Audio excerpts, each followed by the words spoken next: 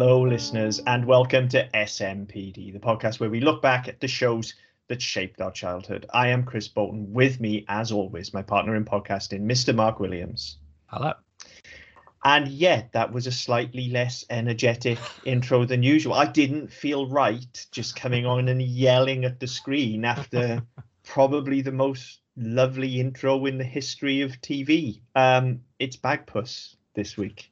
Yeah. Now, I don't know how much of the intro you're going to have used. I want to do it all, but it's like 2 minutes 2.5 long. fucking minutes. Yeah, so we can't. We're most likely just going to have the opening chords. We won't hear about Emily and her shop. But look, I'm sure everybody, I know the intro off by heart, as I'm sure most people listening do.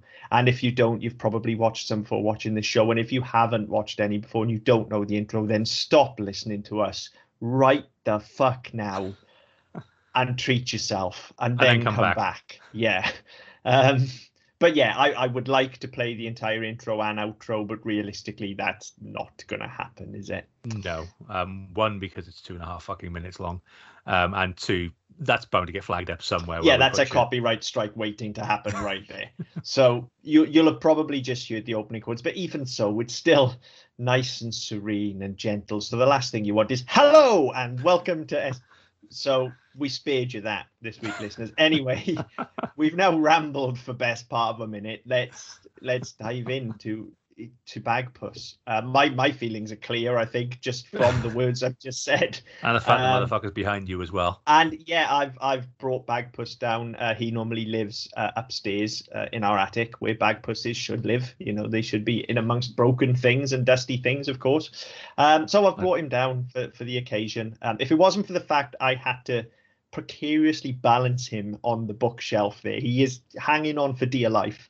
I was going to open and make him yawn by holding up to the camera, but it would have been incredibly clumsy, and I don't know how many of our audience actually watch on YouTube compared to listen, so all of this may be lost anyway. But for those for those of you listening, there is I say my Bagpuss, it's actually my wife's Bagpuss.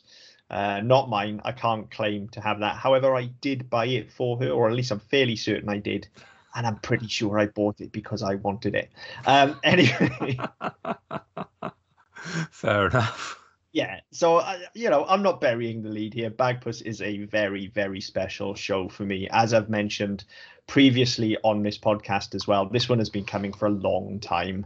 I've been looking forward to doing this one. I didn't have to go hunting for it to rewatch it. It is a show that I own the complete run of on DVD and have watched many, many times. It's only a short run. It's only like 13 episodes. 13 episodes. You can watch the whole thing in like 3 hours. No, they were longer than I thought. I mean, as I said before, we didn't watch BBC kids TV when we were young. We used to watch ITV, so I was aware of Bagpuss and I'd seen bits of it, but I didn't realize how fucking long they are. Well, the thing is, they're like 15 minutes long, but you have like 5 minutes of credits. Yeah, a good 4 to 5 minutes of that is the intro and the outro, which is the same on every episode. So actually, they're about 10 minutes. They're about 10 minutes, yeah. But I mean, I've seen bits over the years, was never really interested. And it's only this afternoon, number 2 had a doctor's appointment, so I was sat in the waiting room watching Bagpuss on my iPad. Again, getting some funny looks, as I do pretty much every fucking time I do this. But yeah, so I was kind of sitting there going, fuck it. And it was only when I watched 3, I think, because that was just about the time I had. And after the first one, I didn't really notice the first one because I was kind of engrossed in the opening anyway. The second one, I was like, fuck me, is this again? Yep. And going through the whole 2.5 minutes again. I think it's 2:40 or something like that. I was like, fuck me, okay. And then the third time, I was like, oh, right, okay, balls to that, scroll. I mean, yeah. Once it's enough. That's the thing with watching it online, I guess. Mine's on DVD. I can't be asked to skip the chapters because it might drop you in the wrong place. I'm certainly not fast forwarding. It's 5 minutes, but it's part of the charm of the show. You need the narrative framing of this is Emily's shop and it's a shop for lost things and this is where Bagpuss lives, and it's all part of the charm for me anyway. And that is, before we dive too deeply into it, I think that is the best possible word you can use for this show. Is it is just utterly charming. There is just something about Bagpuss that just every time I watch it just captivates me and brings me in. It's utterly charming, and I think I've spent a long time watching it this time, and this I've mentioned this briefly on the show before, but I did write papers on children's TV of the 70s and 80s whilst I was doing my BA, and this was a show that I specifically targeted. I've written many a word about Bagpuss, so I have thought about this quite a lot and where the appeal lies, and I did so again this time. And every time I keep coming back to the same thing. And for me, I mean, there's some specific things that appeal to me in Bagpuss, but I think the overall general appeal and the reason why it's actually been voted the most popular children's television program of all time in the UK is the characters. It's what draws you in, and it's what's so charming about it. You know, they're all so well observed and so individual. And utterly charming. Like the mice, especially, crack me up every time. Yeah, you know. Yeah, I mean, I don't have that baggage with it. I mean, so I was aware of it. I'd seen a couple. I'd never really gave a fuck, to be honest. It was one of those. It just didn't do anything for me. So going back to it this time, it was slightly different because obviously I'm now almost 40, and effectively looking at it for the first time. So yes, I can see the charm, especially the mice and a frog or a toad that sings. Toad, Gabriel. Yeah. So again, there was some interesting stuff about that, and obviously reading about the fact they didn't do that stop motion because it would have taken years to do every song, and so they jury rigged a thing so they could actually get a hand in and manipulate it from inside to make it play the guitar properly and stuff. That was all really fascinating. I thought that was really good. But the issue I had with it, and this is entirely my baggage, is that my better half had a pair of slippers that they weren't Bagpuss slippers. They didn't have the heads on the toes or anything like that. It was just Bagpuss designed. And every time I saw Bagpuss, I was just thinking, yes, somebody's going to turn you into slippers, you little fucker. And I couldn't get that out of my head. I mean, there's all sorts of Bagpuss merchandise, and he is at the end of the day just a saggy old cloth cat. So yeah he could be turned into slippers, I guess. That's a pretty dark place to go with it, Mark. Yeah, it was just one of those. I don't know. I don't have, similar to when we did Button Moon. I had more association with Button Moon than I do with this. So even though I couldn't remember a great deal about it, there was still enough in there for it to sort of make me go, oh yeah, okay, I sort of remember. I can see that. This one, I say, because I had so little experience. Sorry, I've just realised I'm playing with the wire of my headphones, and this probably banging the shit out of the keyboard. So apologies for the noise. I don't have the affinity for this. So when I was watching this, I'm watching it as an almost 40-year-old going, yeah, all right, okay, it's all right. And that was kind of it, really. And I think that's a shame, and it's very much my problem. Yeah, no, that I find quite interesting as well, because I probably have a similar level of baggage with it, in terms of being a child, as you had with Button Moon then. By the time Bagpuss was off the air, I was still very young. I do remember seeing it. It was one of those shows that would be on at a lunchtime. So I do remember seeing it on TV, but I would have been very young. I would have been 4 or 5. Well, I mean, the initial run was in 74. So I wasn't even born. It was pretty much repeated constantly until sort of the mid 80s.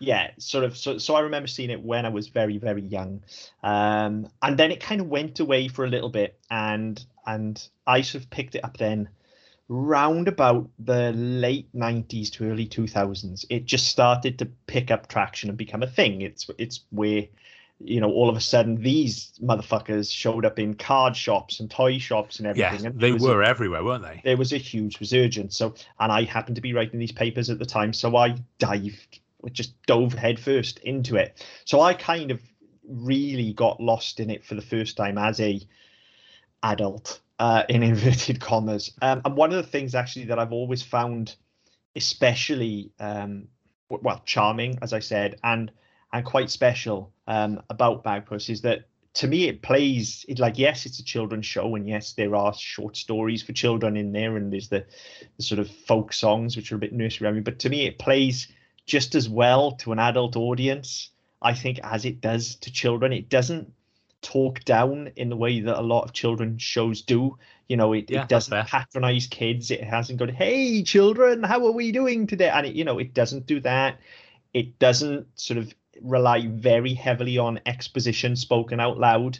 And some of the humor, I think, is actually very sophisticated. The mice in particular But for the kids, they're funny because they're little mice and they've got squeaky And they voices. squeak. But the comedy timing employed on some of the gags with the mice, because they're hyperactive and they're mice, and so they'll be running around trying to fix things, and like I think it's shipping a bottle. One of the first episodes where they're pushing things in and they jam go, him in the push. hole and shit like that. And then they're all like push, push, push, and Madeline goes, no, you're gonna break it. So they stop, take a beat, and go pull, pull. And I watched that when I watched The Elephant. Okay. Yeah. And there was one other one I watched. I can't remember what it was. I think it was.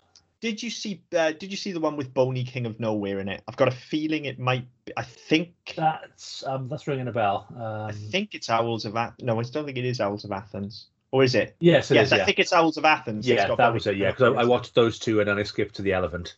Because that sounded fucking weird.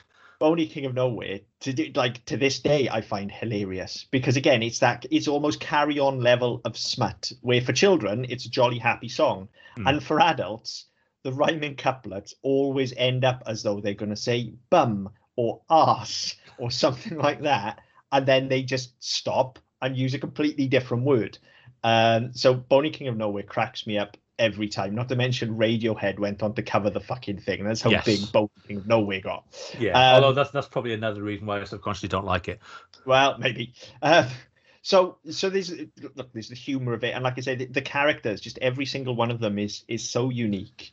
And Bagpuss is so well observed for a cat. The mice they crease me. They are some of my favorite characters. I really like the woodpecker as well. And it's based on somebody. I can't remember the guy's name, but it's apparently based on somebody, on a sort of quite a prominent academic.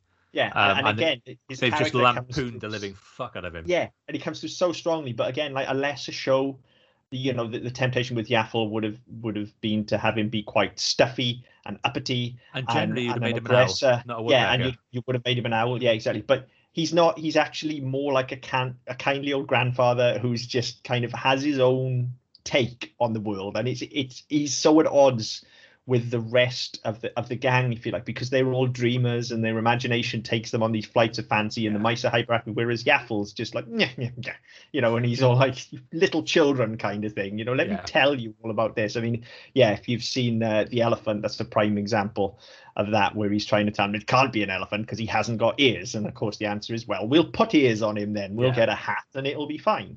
And again, it was quite telling as well, because I mean, the whole thing about the stories, and so the thing that they're clearly going for a young audience, but the fact they're going into this immediate flight of fancy. Well, how does he fly? Yeah. I said, oh, hang on. How do you answer that one? If you've got kids, and you're watching, you've got little kids, and they haven't seen Dumbo, and they're going to turn to you and say, do elephants fly? How do they fly? They're too big to fly. And then you get into the whole thing. So that was quite well observed. And again, the way that's kind of explained through the story, and as you said, the fact, well, you haven't got ears. Well, fuck it, we'll put ears on him. Yeah, it's just such a simple, childish way of doing things. And that's, I think that is the key to unlocking the whole show, and to, like if it's not for you, it's not for you. But I think the key to actually unlocking the show itself and to taking the level of joy out of it, certainly that I do, is understanding that yes, it was made for children, yes, it was targeted at children, but it doesn't ever talk down to them, and it does understand how they think, and it does actually, especially the stories and some of the songs as well, Boney King and Nowhere being prime example, but especially the stories when they're animated on their own, they are perfectly well executed, self-contained animated shorts. Like they're written, like they all have a start, a middle, and an end. They have a 3-act structure. They aren't fairy tales. Some of them are a bit proverby. Yeah, but I think that was kind of the purpose of it, is that they didn't want to be too preachy, but at the same time they're like, well, we kind of need something on it. Yeah, exactly. But they're so well structured, so well animated, and look, I mean, that's. We'll talk probably in a bit of depth about small films as this podcast goes on. But the level of quality in the animation as well for what was essentially fucking peanuts. They were shooting this thing for something. I think the figure something stupid like about 150 quid an episode, something like that. Which, all right, this is the 70s, so it's a bit of cash, but comparatively. Scale it, but a lot of this animation is literally cardboard cutouts Yeah. and a timer on a camera. Yeah. That's how this works. Yeah, and You know, that's I mean that's what I was saying about earlier with the with Gabriel, when he's playing the guitar and stuff. That was the only time they had to sort of really think outside the box, and because they couldn't do him yeah. playing guitar as stop motion, it would have killed the project. And even to this day, whenever I go through a rewatch, and this is a show, incidentally, that I do rewatch. Like I would rewatch, and like we've just rewatched Game of Thrones. Like I would rewatch Buffy regularly. This is a show that every couple of years, this would be so much quicker. I will rewatch it. It's an afternoon. Okay, that's all it is. You set an afternoon aside, sometimes two. I've watched it over the course of about 3 days this week because I've just kind of dipped in and out. But every time I go to that rewatch, the first time Gabriel starts playing guitar, and it's in Ship in a Bottle, he plays guitar in Ship in a Bottle, it blows me away, even to this day. Like the effect that, and again, spoken on all of our shows at length about how much we both love puppetry, and the extent to which they pull that off is incredible, because everybody else to that point has been moving in that kind of stop motion kind of manner, and all of a sudden the fingers are just moving up and down the guitar as if it's real, essentially. Yeah, and I mean, I don't do a great deal of research anyway, but I hadn't done any before this. I found a couple of episodes to watch, and I was like, okay, that's you've actually got it moving up and down the fretboard, and the fingers are moving for it.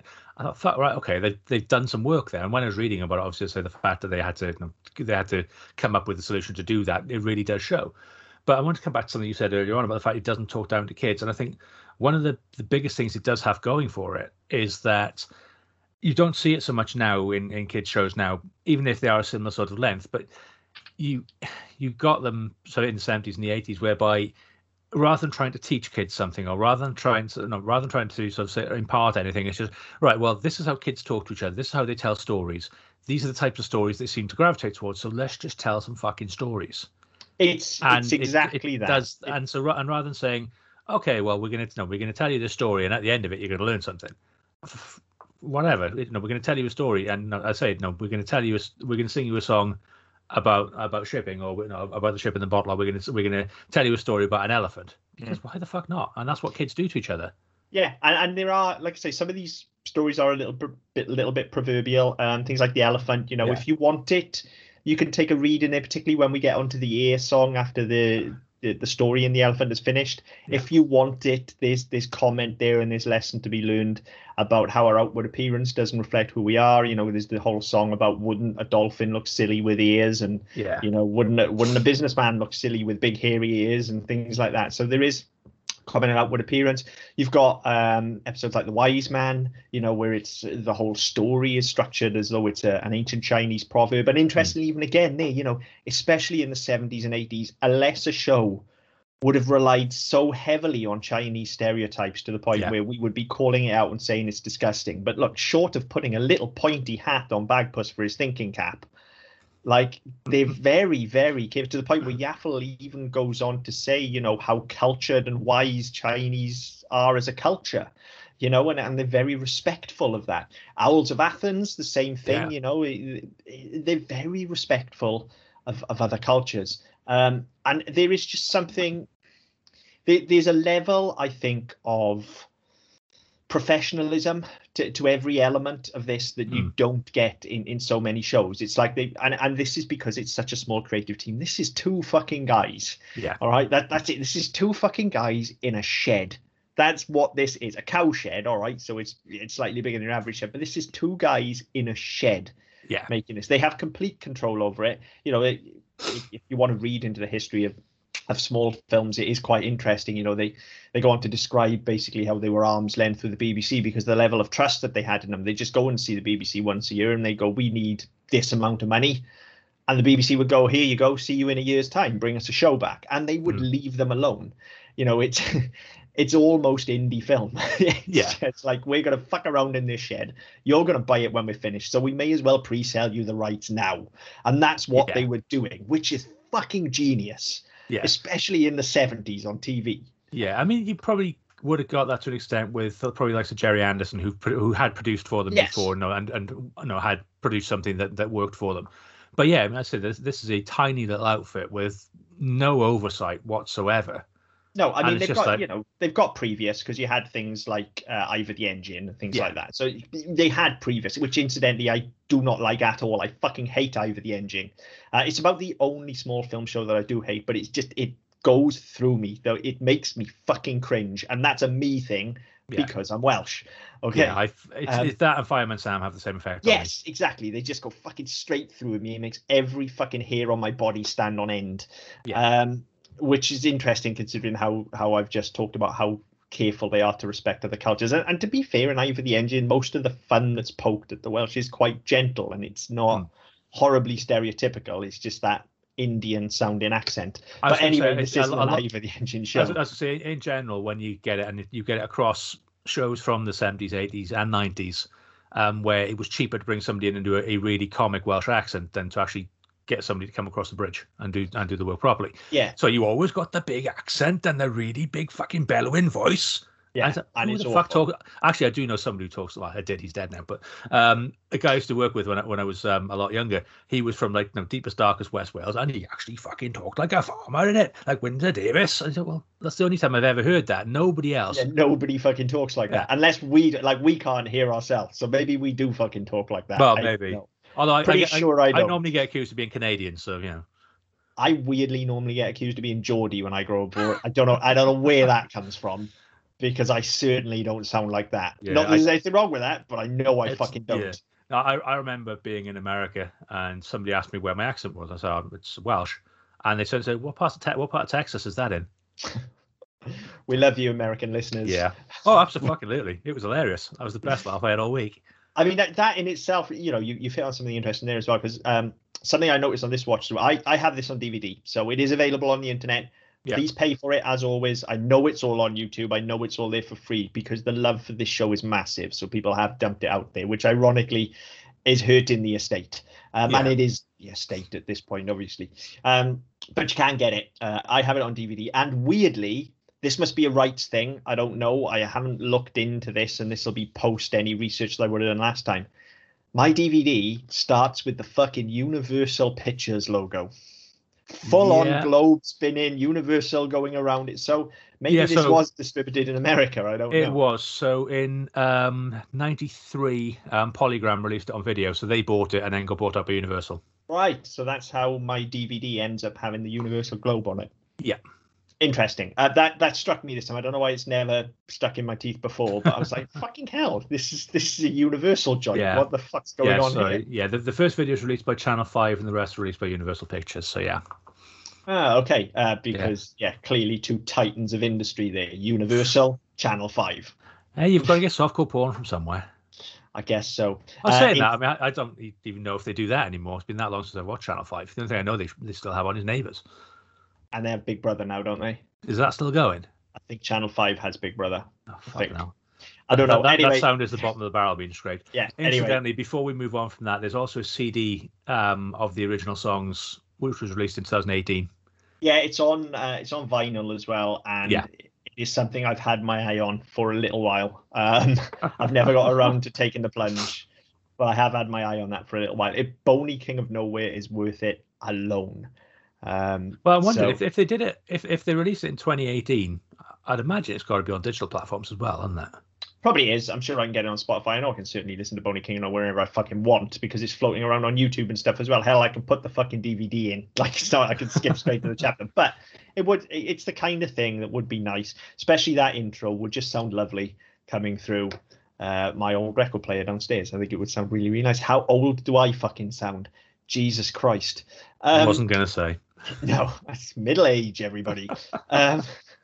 What was I talking about before we went off on Universal Studios? I was talking about small films. Yeah. So yeah, in general, I think again, a lot of because this was so tightly creatively controlled. We've talked particularly on Mario about how sometimes when a creator's allowed free reign, they could, a project can grow arms and legs, and it can just be hideously out of control. And this is never that at any point. It's so concise. Everything about like the wraparound in the shop is always so concise. We get from A to B very quickly. It never feels shoehorned in the way that something like Rainbow would shoehorn a song in. It's never like, hey, children, I know a song about that. Well, I mean, to be fair, Rainbow was set up for that because you had Roger and Freddie, didn't you? Yes, yeah, I'm not knocking it was like, that, but it's just like, okay, well, we need a little break because the dude in the George in the bungle suit's getting a bit warm. So here's Roger and Freddie, so you can take his head off for a minute. Yeah, but I'm not knocking that. That was their format, and that's what you got used to. Button Moon would do the same thing. It'd be, it's time to look through the telescope. Yeah, there's never and that's something that has endured actually. If you look at stuff, I mean, if you look at the 90s when obviously you had the Teletubbies and then you went to Tweenies, and then when you've gone into stuff in the Night Garden, that is a format they've retained. Where I mean, in the Night Garden was a particular one because there were so many different groups. You could quite naturally say, right, well, now it wasn't a case of, oh, and now we're going to see what these lot of fuckers are doing, and now we're going to see what those fuckers are doing. It was just, meanwhile, in fucking Tom Lee Boo Lane, they're doing this. And Iggle Piggle is sodomizing a German sausage or something like that. It was always that thing where it was just a case of, right, we're going to very obviously jump from one to the next rather than segue through any sort of story. And it was only when you had the train thing, which I can't fucking remember what it was called. Thankfully, the kids have grown out of it. But the train would pass somebody's house, and then you linger on it for a bit. So then you go into their story, and then Derek Jacobi would say something else, and then you go off to somebody else. I mean, they have retained that format to an extent, but I don't think it ever particularly worked. But it certainly doesn't work now because everybody's kind of looking for it. And I think that looking back at Bagpuss, and so we have talked about other shows, in the past, where it's just not something that you do. You kind of just let the story tell itself. They absolutely do, to the point where, like, with your Button Moons and your Rainbows, and I'm sure you're in your Night Gardens, which, of course, I know about because it was huge, but I've never really watched. Oh, lucky you. Yeah, that was very formulaic and always came at the same point in the show. You're right. It was like, we're about to go to commercial break. Now's the time for the song. Bagpuss doesn't work like that. The story or the song, normally there's both. But they come in where it fits the overall story of the episode. So something like The Elephant, for instance, is almost entirely story. It comes in straight away, and we have 2 or 3 chunks of story. Yeah, and that actually did. It didn't jar with me, but it did because it was just like the second or third one I watched, and it's like, oh, they haven't done this before. Yeah, that's not the norm, but that's what fitted that story. Yeah, and there really is no norm because, like, Ship in the Bottle. There's a lot of discussion about the Ship in the Bottle first. Then we get the song. Then immediately after, we get the story, which is just a retelling of the song. Yeah. And then we close out at the shop. And then others, like Owls of Athens, jumps back and forth. And it's whatever fits at the time. And it really feels like a conversation. And I guess especially for children, it feels like a conversation between adults. For me, it just feels like a conversation between friends or characters. But it feels like they're having a conversation in the shop, genuinely trying to work out what this thing is. Yeah. And then those stories and those songs naturally evolve out of that. Well, I think it's this because I remember a time when this happened. Yeah. And the only time it even gets slightly formulaic like that is when they have to turn around, and it's just the mechanic that they use to go into the animation. So when they turn around and say, okay, Bagpuss, you need to put a thinking cap on because you need to think about this. Yeah. And I don't care because I love it every time it happens when they have to throw over to the magical mechanical mouse organ, and it's wonderful. Like the mouse organ is incredible. I love it every time. I love everything to do with the mice. I think there is an age divide in this country, okay, where and I fall right slap bang in the crack in the middle of this. So it's personal choice, I guess, the side that I come down on. But there's definitely an age divide in this country where you can work out what generation a person was brought up in by the song they sing when they're doing DIY. Okay. Well, so, I think the latest generations will instantly go to Bob the Builder. They're doing DIY as Bob the Builder, Can We Fix It? All right. Generation before that, and actually one of the more enduring ones, not so much a song, but there'll be a lot of to me, to you, to me, to you. For me, I cannot attempt to fix anything or do any DIY or even do a household chore. And I am not lying, listeners. This happens at least weekly. I cannot do it without singing The Mice Is Round. I cannot do it. I cannot clean the house without singing We Will Clean It. I cannot pick up a hammer without singing We Will Fix It. Like, it is just, and again, to me, to you, like, I'm much more likely to be heave, just because that's what has ingrained itself with me. Yeah. Now, when I do any sort of DIY or anything, it's always fuck bollocks. Are you mother? Oh, I mean, there's that as well. That comes shortly after. Like I'm sure, Yeah. but initially, when you think the job's going to be easy and you're quite excited to do it, straight away with me, it's we will fix it, we will mix, and I will just wander around the house singing to myself in a high pitched voice as well. You can apply that song to just about anything. It's a fun little game, and of course they do that in the show as well. You know, the song is very rarely the same twice, which again, a lot of kids shows will use this formulaic thing, get you to learn the song, get you to sing along. It's part of it, and then they can sell you the record, then they can sell you the fucking books on tape where you want to sing it and see the things going along. But no, the mice sing a different round in almost every episode. Some are similar. There's quite a few variations. We will clean it. I was going to say they're very the ones I've seen are similar. I mean, the tune is always the same. It's always that kind of medieval English round. But you know, it'll depend on what they're doing. It could be we will fix it. It could be we will clean it. It could be we will shine it. It could be anything, you know. And the same with the Marvelous Mechanical Mouse Organ as well. You know, it'll be some weeks they're just doing the pictures and Gabriel's playing the song. Some weeks they've got the music sheet and they've got to put that in. And, you know, Charlie Mouse has got to wind it up and put it in. It's always slightly different. And again, it's whatever fits the story. Yeah. No, they're not afraid to just, there's something new every week. I think that's one of the things that makes it so easy to watch as well. No two episodes are the same, not tonally, you know, not in terms of even what you're going to get. Sometimes even the style of animation and the art style is totally different when you get these things. Like I mentioned, The Wise Man, you know, where it's drawn like one of those old kind of willow tree plates, you know, like old Chinese drawings.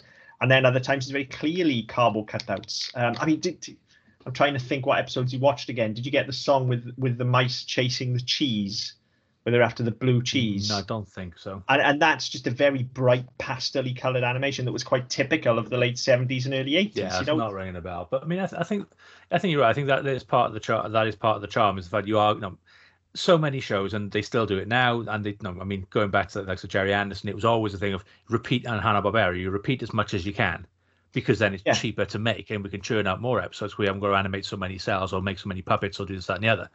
So the fact that they're saying, right, okay, well, every episode's going to be different because everything has it's about a different thing. So we're going to treat it as its own thing. We're going to treat it as a small film, effectively.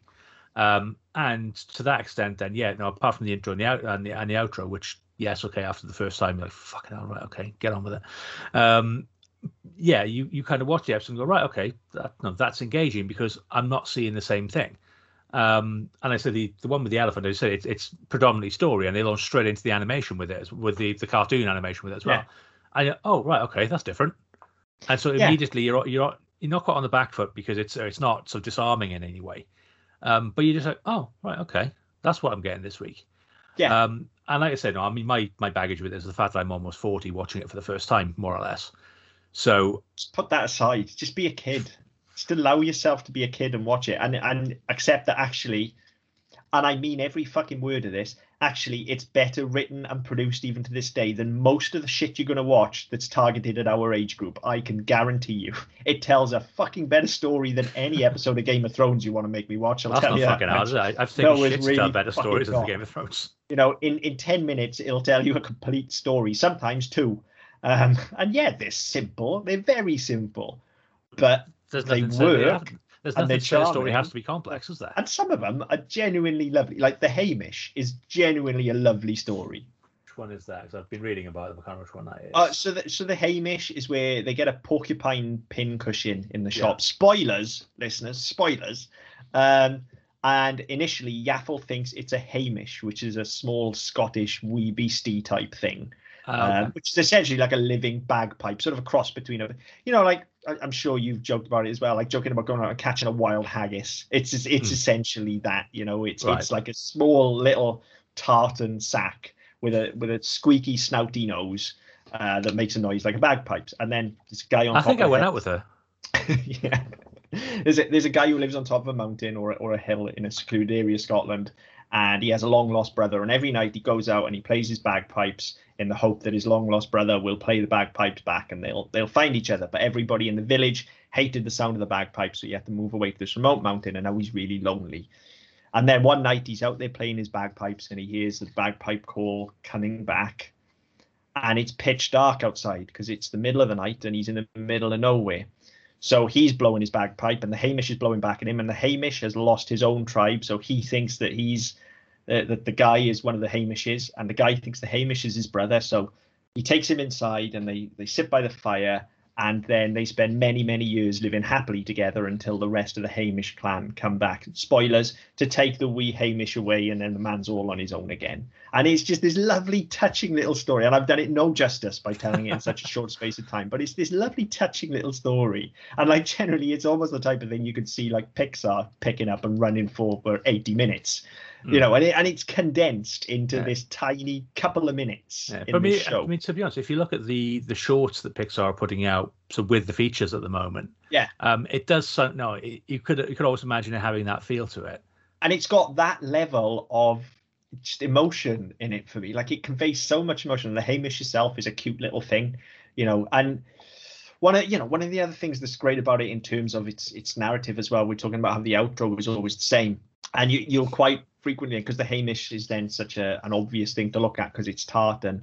It's one of the first things you'll notice when you do get to the outros. The thing that is slightly different is every week when they push the new thing into the shop window, all of the old things are still there and they get rearranged and stuff like that.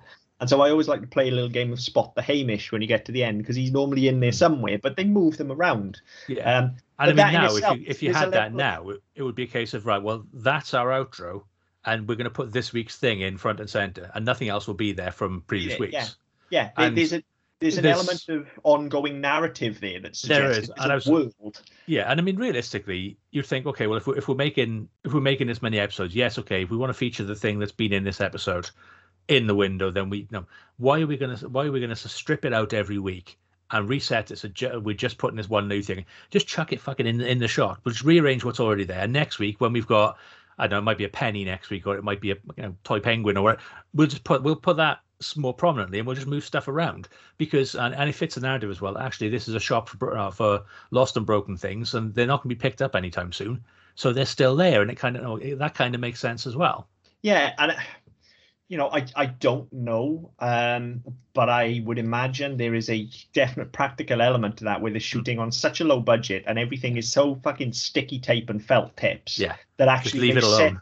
They've set that camera up in the shop window and done all of those outros at once, and the camera's just running, and they're like, right, now move that one there, put that one in there, because they would have been, once you've got that set done and the camera's ready, go, don't fucking move it. Yeah, nobody fucking breathe. Yeah, exactly, and especially with stop motion animation as well. Yeah, because again, the master shot, if you look at it, the master shot of Bagpuss over on the far right, and Yaffle's come down off his bookcase, and he'll be sort of 2/3 of the way along in the top left, and then the mice will just pop in and out. Yeah. But you get the idea that probably Bagpuss and Yaffle are sort of set up there and left there, because even, again, part of the reason for having the same intro, Yaffle only ever got down off that bookshelf once, I guarantee you. They they didn't film that time and time again. He was always there. Whereas the mice have to constantly run around and pop in and out. But they're the easiest things to animate, because they're literally little paper cones. Yeah, exactly. They wave their arms around, basically. That's about all they do. Nothing really moves with them, is it? No, it's not. You're not doing legs, and you're not moving heads and stuff. And yet there is so much energy and character that comes through with them, just by them spinning around on the floor. And I mean, they're excited toddlers, basically, is what they are, aren't they? Yeah. And I love them to bits. And it's quite interesting, actually. I hadn't really thought about it, even when I was watching it this afternoon, and sort of compare it to it in the Night Garden. You look at some of the characters they've got in there, and they've done the exact same thing. They've got two little families. And they've got like 9 billion kids each, because why the fuck not? But they are exactly like the mice. They're just these balls of energy, and they're constantly moving around, and they're constantly jabbering, and you have no fucking idea what's going on until they want you to know what's going on in the story. And that's the point where the narrator comes in, and I think that's where they've kind of blown it a little bit. They don't let the story be the story. They've got to have somebody telling it, which is fine, but it kind of steps on what they're trying to do with the animation. And I think that there's so many things, and I didn't know enough about this to really have any sort of frame of reference. But so many of the kids shows that certainly number one would have watched when she was little. I can't really speak for number two because he wasn't here, but a lot of the stuff that she would gravitate towards had that sort of style to it as well. And these sort of characters were very, very similar to what you got 35, 40 years before. Yeah, I think again the big difference there is as you say, with that they'll just run around and jabber until it's time for you to know what it is, and then you might get an exposition bomb from the narrator. Yeah. Whereas again here, the mice just are naturally doing what they're going to do, and it just so happens they might, in an entirely innocent way, seemingly, although of course it's leading for the story, ask a question like, oh well, why doesn't the elephant have ears? Or we can sort that out. I'm sure we've got a hat or something like that, and it just feels again like like a natural evolution of the conversation that's being had, rather than going, what's that, mice? You think he needs a hat? Oh well, I'm sure we have one here somewhere. There's none of that. Yeah, and that was something that, I mean, I'm trying to think, because obviously, I mean, wasn't around certainly when this did it runs in the first time, but I mean, even when it first went off air in '86, I wouldn't have been that old. But I'm trying to remember shows of a similar sort of age that don't rely on that mechanic, because that was, I mean, it was tried and tested even then. I mean, it's tropey as all fuck. I can say, as somebody that's watched a lot of them, as I say, academically as well, there are none that execute it as well as this. There are none that treat their audience with as much respect. Well, as I mean, I can't even remember anything that tries to do it.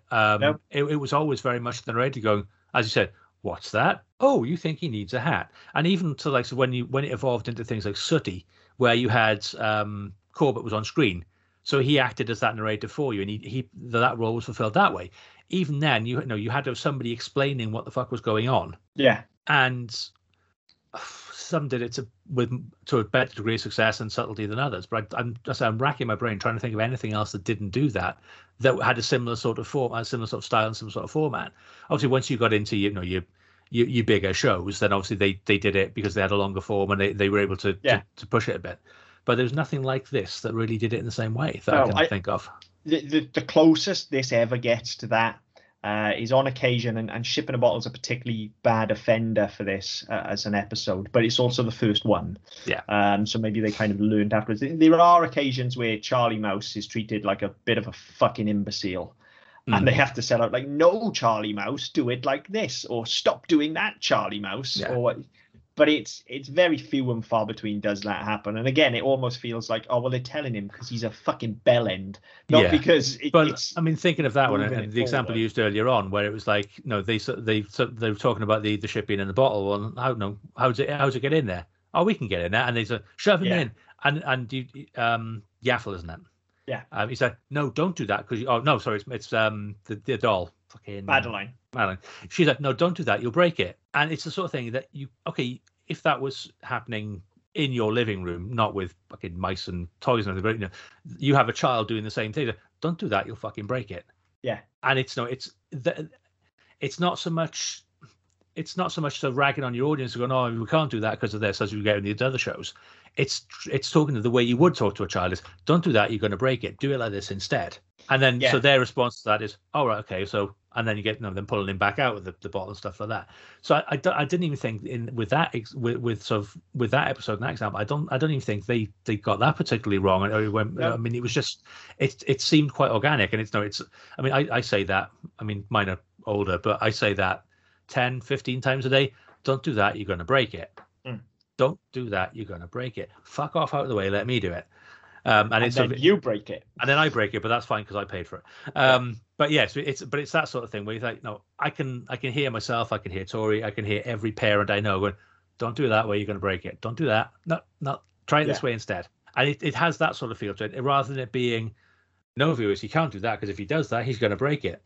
Yeah, it hasn't got that patronizing. Yeah, it seems, as you said, it seems very conversational, very organic. Yeah, it's not got that kind of omniscient overlord narrator. I mean, interestingly, Emily, for instance, you never see Emily. That was one thing I did think was quite puzzling. And you wouldn't see it now, that Emily would be a fully fledged character. But then she would be talking down to them in the way that this narrator would. And I think Emily as a character is actually much stronger for just being in the opening and closing. You get all you need from Emily in those photographs. You understand who she is. You understand that she's playing at having this shop. The reason they're all broken and lost things and she doesn't sell anything is because she's a fucking little girl. Of course she doesn't have a shop. And Bagpuss is a fucking stuffed toy. Of course he doesn't come to life. This is Emily playing shop, basically. She's got her favorite toys that she's putting into her shop. Yes, exactly. So we don't need to see her, and I think if we do see her, it cheapens her. Plus the fact, of course, it makes it much more difficult to animate because then you've got an actual person in there. Yeah, and massive size differences and all the rest of it. Exactly, yeah. Although Bagpuss as a puppet is fucking huge. Yeah, I have seen him. He's not small. Yeah, because didn't they put the original and was it Rupert? They put him into a museum in Cambridge, didn't they? Yeah, that's right. But you can see him in the photographs in the opening as well. You can see him compared to Emily. Like he's fucking huge. Even the one I've got there is not small. And that's nowhere near to scale. But yeah, he's a big fat old cat. He's an old fat tabby cat. And again, it's just the observation of the characters there. As somebody who's got 4 fucking cats and one of them is fucking fat. That's how they are. They will sleep all fucking day until you prod them with something interesting. And then for about 5 minutes, they'll be really fucking super interested. And then they'll be like, nah, fuck it. I'm going back to fucking sleep now. Yeah, fuck this. So again, really well observed. And as you say, Yaffle, Yaffle's a character that has stuck with me throughout my entire life. That Yaffle is my go-to. Like if I'm reaching for an academic, if I need to do an academic impersonation, Yaffle is where I go straight away. It's nah.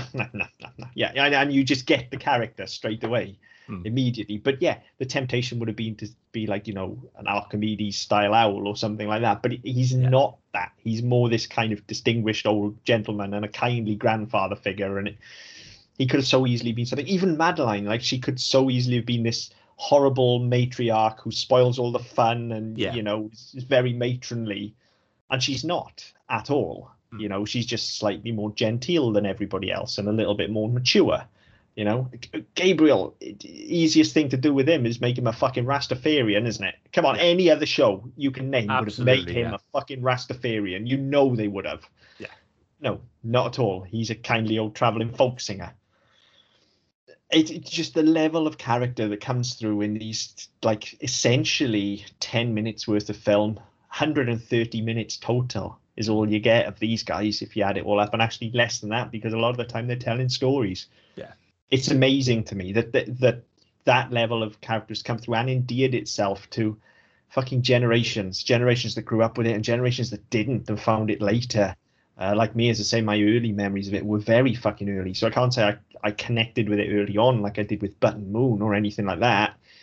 But as soon as I watched it for the first time, it just resonated with me straight away, and that is just the quality of the fucking writing, the quality of the performances, and the characterization. That's what it is. Not to mention how well animated and puppeted it is, which is flawless for the time. Yeah. I mean, you have to bear in mind, the tools they were working with, and it was cheap at the time as well. Yeah, exactly. And it is literally 2 fucking guys in a shed doing everything. Like, they did rope a few extra voices in as well. But even most of the voices is Postgate and Furman. That's it. Yeah. It's just 2 guys fucking around, and they managed to spin this entire creative industry out of it. It's wonderful. It's everything around it is just so magical. Just this whole creative environment that they had, that they managed to spin this whole career where they had a bunch of shows, all with just a handful of episodes. You've got Noggin the Nog, you've got Ivor the Engine, Bagpuss, Clangers, all of it, and all just being cobbled together by 2 blokes in a fucking shed. And I think that's how you get this level of attention to detail and commitment, because there's nobody looking over their shoulder going, hang on, we've got toys to sell. And wait a minute. And there aren't too many people going, oh yeah, I wouldn't do that. Yeah. No, I think it needs to be that. I think you need to do this instead. No, they clearly know what they're doing. They clearly know their product. They clearly know their characters. And it's like, well, yeah, that's fine. Which you're doing that one, so you carry on. You know what you're doing. I'm not going to micromanage it.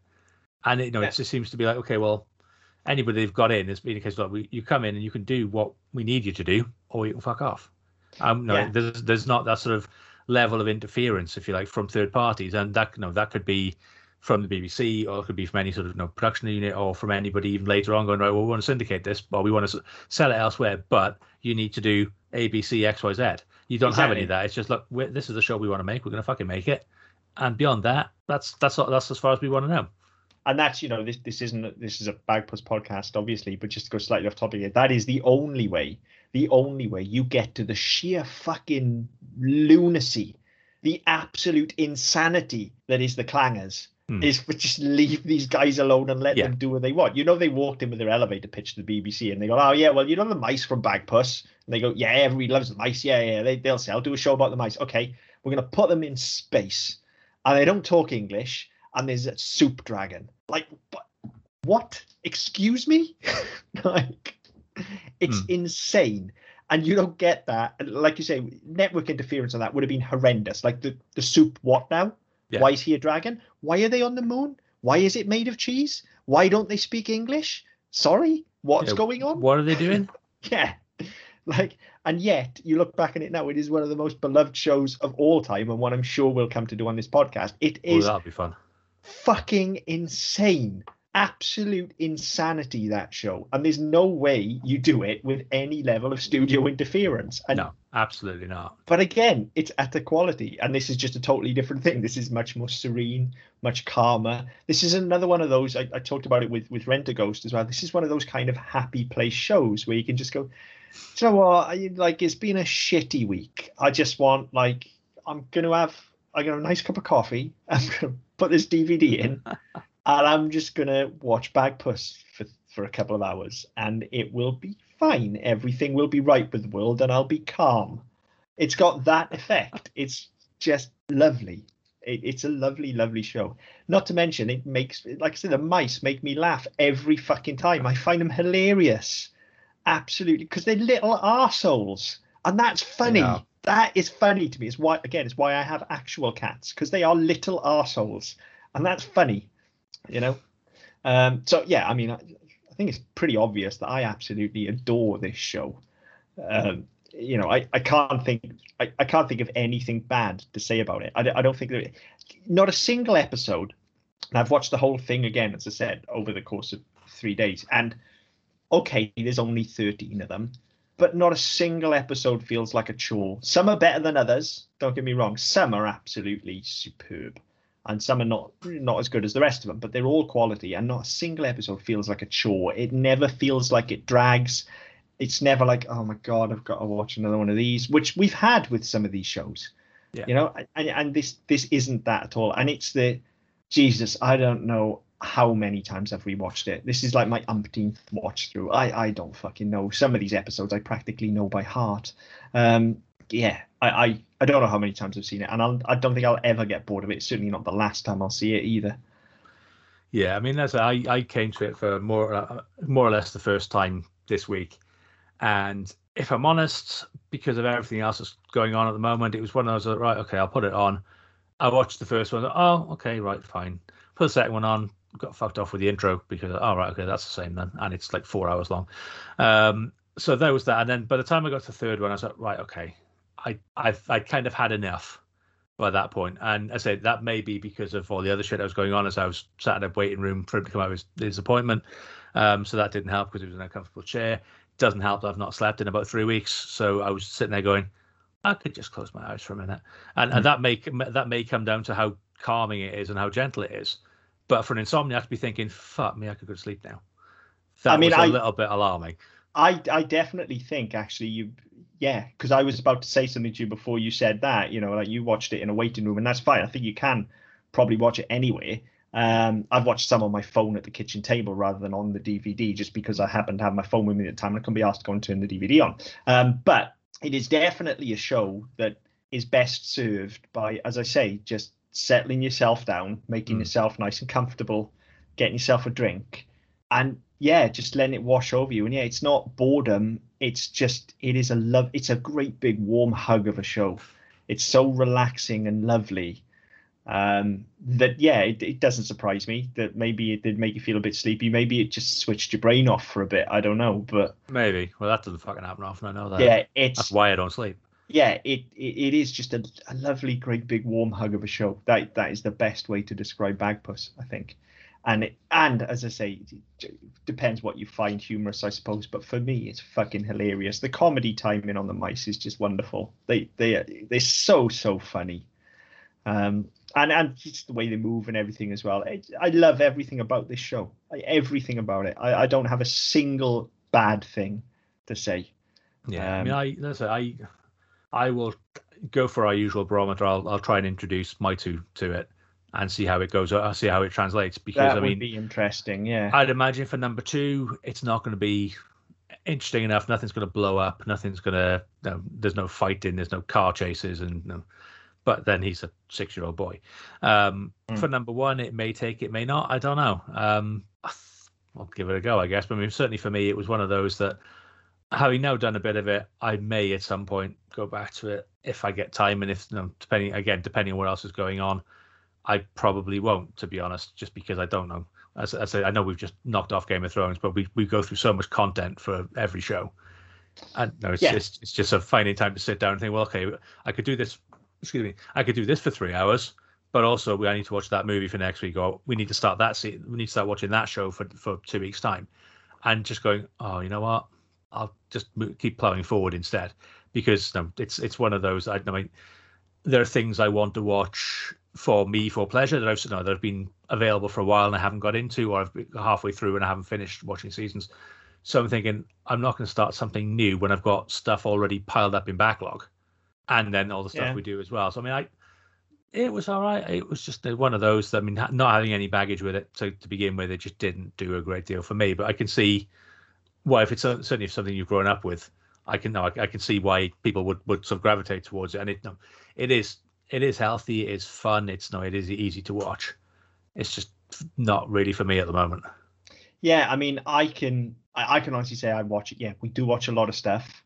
And part of the reason perhaps this didn't feel like a slog is because I enjoy watching this. It is something that I want to watch. Yeah. And for me, as I say, that's not because I grew up with it. It's because it struck a chord with me many, many years ago, and I've watched it many times since, because I think it's just perfect storytelling. And that for me is the most important thing in any show, regardless of what genre it is. You know, when we talk about Game of Thrones, like we've said many, many times, sword and sorcery is not our thing. I'm not a high fantasy kind of guy. But there was some interesting enough storytelling in Game of Thrones that it hooked me. Now it wasn't done particularly well, and that's why I fell out of love with the show, and that's where our whole other fucking podcast came from. But for this, I love it because they're just 13 really good stories, really well told. Yeah. And for me, there's nothing more perfect than that. Yeah. I mean, I'm in a couple of writing groups, and one of the things I hear a lot of, I don't really read fantasy, I don't really read crime, but story. Yes, it doesn't matter what your genre is. It doesn't matter what story you're trying to tell. There's a way of telling it, and that's what you need to focus on. So if you are telling a story about swords and dragons and in whatever else, that's fine. If you are telling a police procedural about, that's fine, as long as you do it in a way that moves your story along and makes sense and is coherent and all the rest of it. If you can't do that, then you might as well be writing fucking gibberish. Yeah, and claiming you're speaking in tongues, because that's the effect you're going to have. And I think that, I mean, I say we've said it many times. Story is all important, because if your story is shit, the rest of it doesn't matter. It can look amazing, but if your story doesn't work, it's not going to translate to what you get on the screen. And if people can't follow it, even if it does look amazing, people are going to switch off very quickly. Yeah, that's right. And we talk about this in depth on some of the other shows as well, and we have touched on it with some of the shows we've looked at on SMPD as well. But story is made up of so many different facets. There are so many things. Like narrative, yes, is absolute key. Narrative structure is the most important thing, and it's the one thing that this does absolutely perfectly, that I mentioned earlier on. It's the one thing that really connects me. But there's all of the other things that this does right as well, that all go into just making a perfect story. The characterization is right. The characters all act as they should. Nobody acts out of character. And it sounds ridiculous to be having this conversation about a 15-minute preschool show. But that's the level of attention to detail that's been put into this. Visually, we get all the right cues. We understand everything that's going on. It's all clear. The characters all act as they should. The voices all fit the characters. The performance is wonderful. Just everything about it adds up to just this perfect telling of this very simple story every week. And I hope at least my genuine love for the Hamish episode came out when I attempted to retell that story, and did a very poor job because I was doing it straight off the top of my head. The thing that struck me with it is when you said he was on his own in his dark blowing his bagpipe.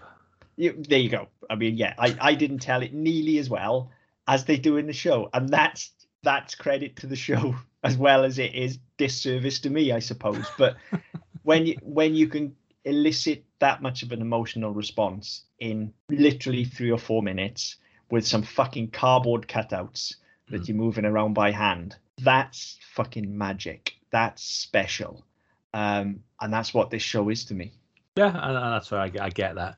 I say it didn't do it for me, but I get why where it has for you and why other people gravitate towards it. And I remember when Channel 4 did their survey of kids shows, I think it was 99, 2000 when it was sort of millennium time. Yeah. And yeah, I mean, this was, in terms of public vote, this was fucking miles ahead. Yeah, it's been officially voted the most popular children's TV show of all time, in a BBC poll as well. Yeah. In the UK, obviously, UK, not worldwide. I don't know how well it travelled overseas. I don't know. I mean, there's not a lot of information about it. It's very quaint and British, is the thing. It is very British. I'm trying to see. There's not a huge amount of information about it internationally. So, but then again, if Universal have picked it up, and that's what I'm thinking. It may have gone. There's just not really a lot of information about it. I mean, I kind of hope not, because if it's got overseas, then there's always the hideous potential of a reboot. And I swear to God, if somebody tried to show me a CGI Bagpuss, I'd fucking poke their eyeballs out. There is, I'm looking at it, it's on the DVDs on bbcshop.com as well. So it's available. And then there's a merch page on Bandcamp as well. So how much is the DVD now, out of curiosity? I don't know. Hang on. I paid about 25 quid for it, but this is going back a long, long time ago. The BBC store is now closed. Oh, there you go. 2017. So yeah, I don't know. There you go. But I mean, yeah, I paid about 25 quid for it. It's worth every penny of that, to be honest. Well, the thing is, it's one of those that you've got the full run of a series there, so you can get away. Even though it is only 3 hours, they can get away with charging that. I mean, if you look at what they were charging for when the Thundercats box sets came out, and they were 5-6 discs, and and they were charging 25-30 quid for one season of that. And you're thinking, hang on, I can get an entire run of this. Okay, it's a different show, and yes, there's maybe less episodes, but actually, I can get that, or I can buy a third of a product, which I'm going to have to go out and spend more money on, and I'm probably not going to be as invested in, because as we talked about when we did Thundercats, yes, okay, Thundercats holds up to an extent, but actually, it's certainly not as brilliant as I fucking remember it. No. I remember largely being disappointed when I was going through it, thinking, okay, well, there's only X number of episodes, but they're kind of dull. They have bits in them, but there's nothing wholly grabbing about an episode. And I say with these, I didn't gravitate towards them. I said probably because of circumstance and everything else. But each episode tells a complete story, so yes. I can chuck one of these on. It doesn't matter. Whereas with something like Thundercats or Transformers, where you say, right, I've got the box set, and I've got to stick on disc after disc after disc just to keep up with it until I get to the end of a season. Yeah, and who's got fucking time for that? Well, exactly. Whereas these, you can watch an episode. Like if you got 5 minutes and you want to relax, you can just be like, do you know what? And 15 minutes realistically. Yeah. Do you know what? I'm going to watch an episode of Bagpuss, and you will always have a good time with it, and you will always turn that episode off feeling 100% better than you did when you started it. There is no way this show can possibly make you feel worse.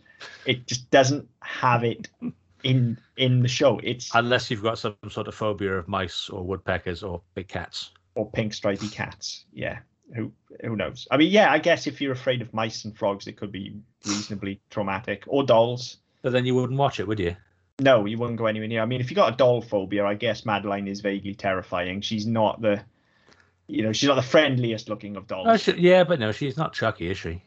No, but she has got that kind of ragdoll, kind of faceless, featureless expression. True. So I can imagine, and she doesn't move very much because she's kind of flat, and so I can imagine she's probably the scariest of them.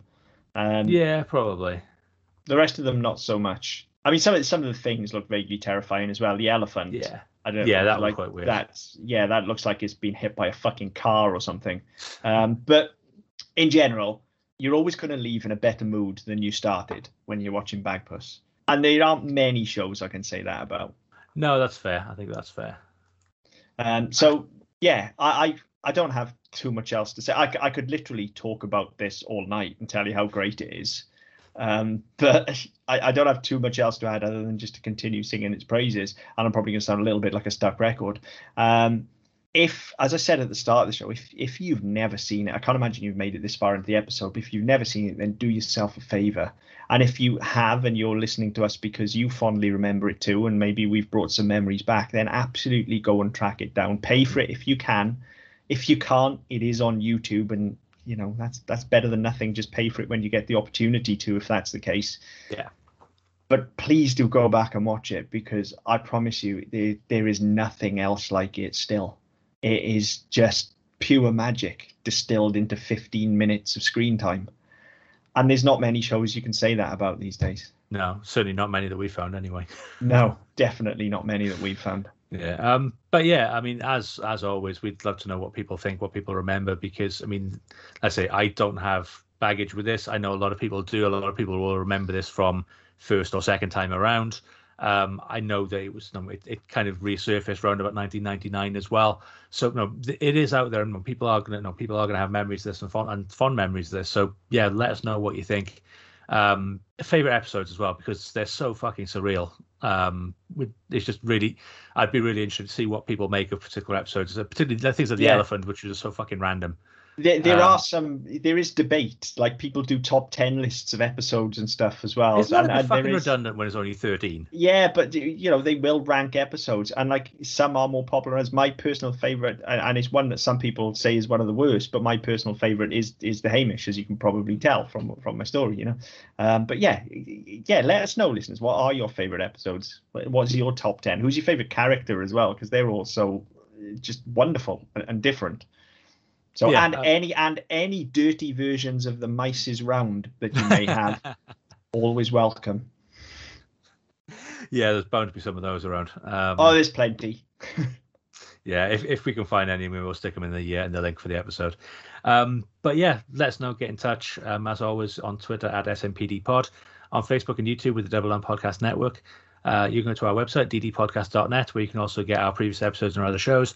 Wherever you get your podcast from, be it iTunes, Spotify, Stitcher, Google Play, Amazon Music. Like, share, subscribe, leave us a message. We'll get back to you as best we can. Until next time. See you later.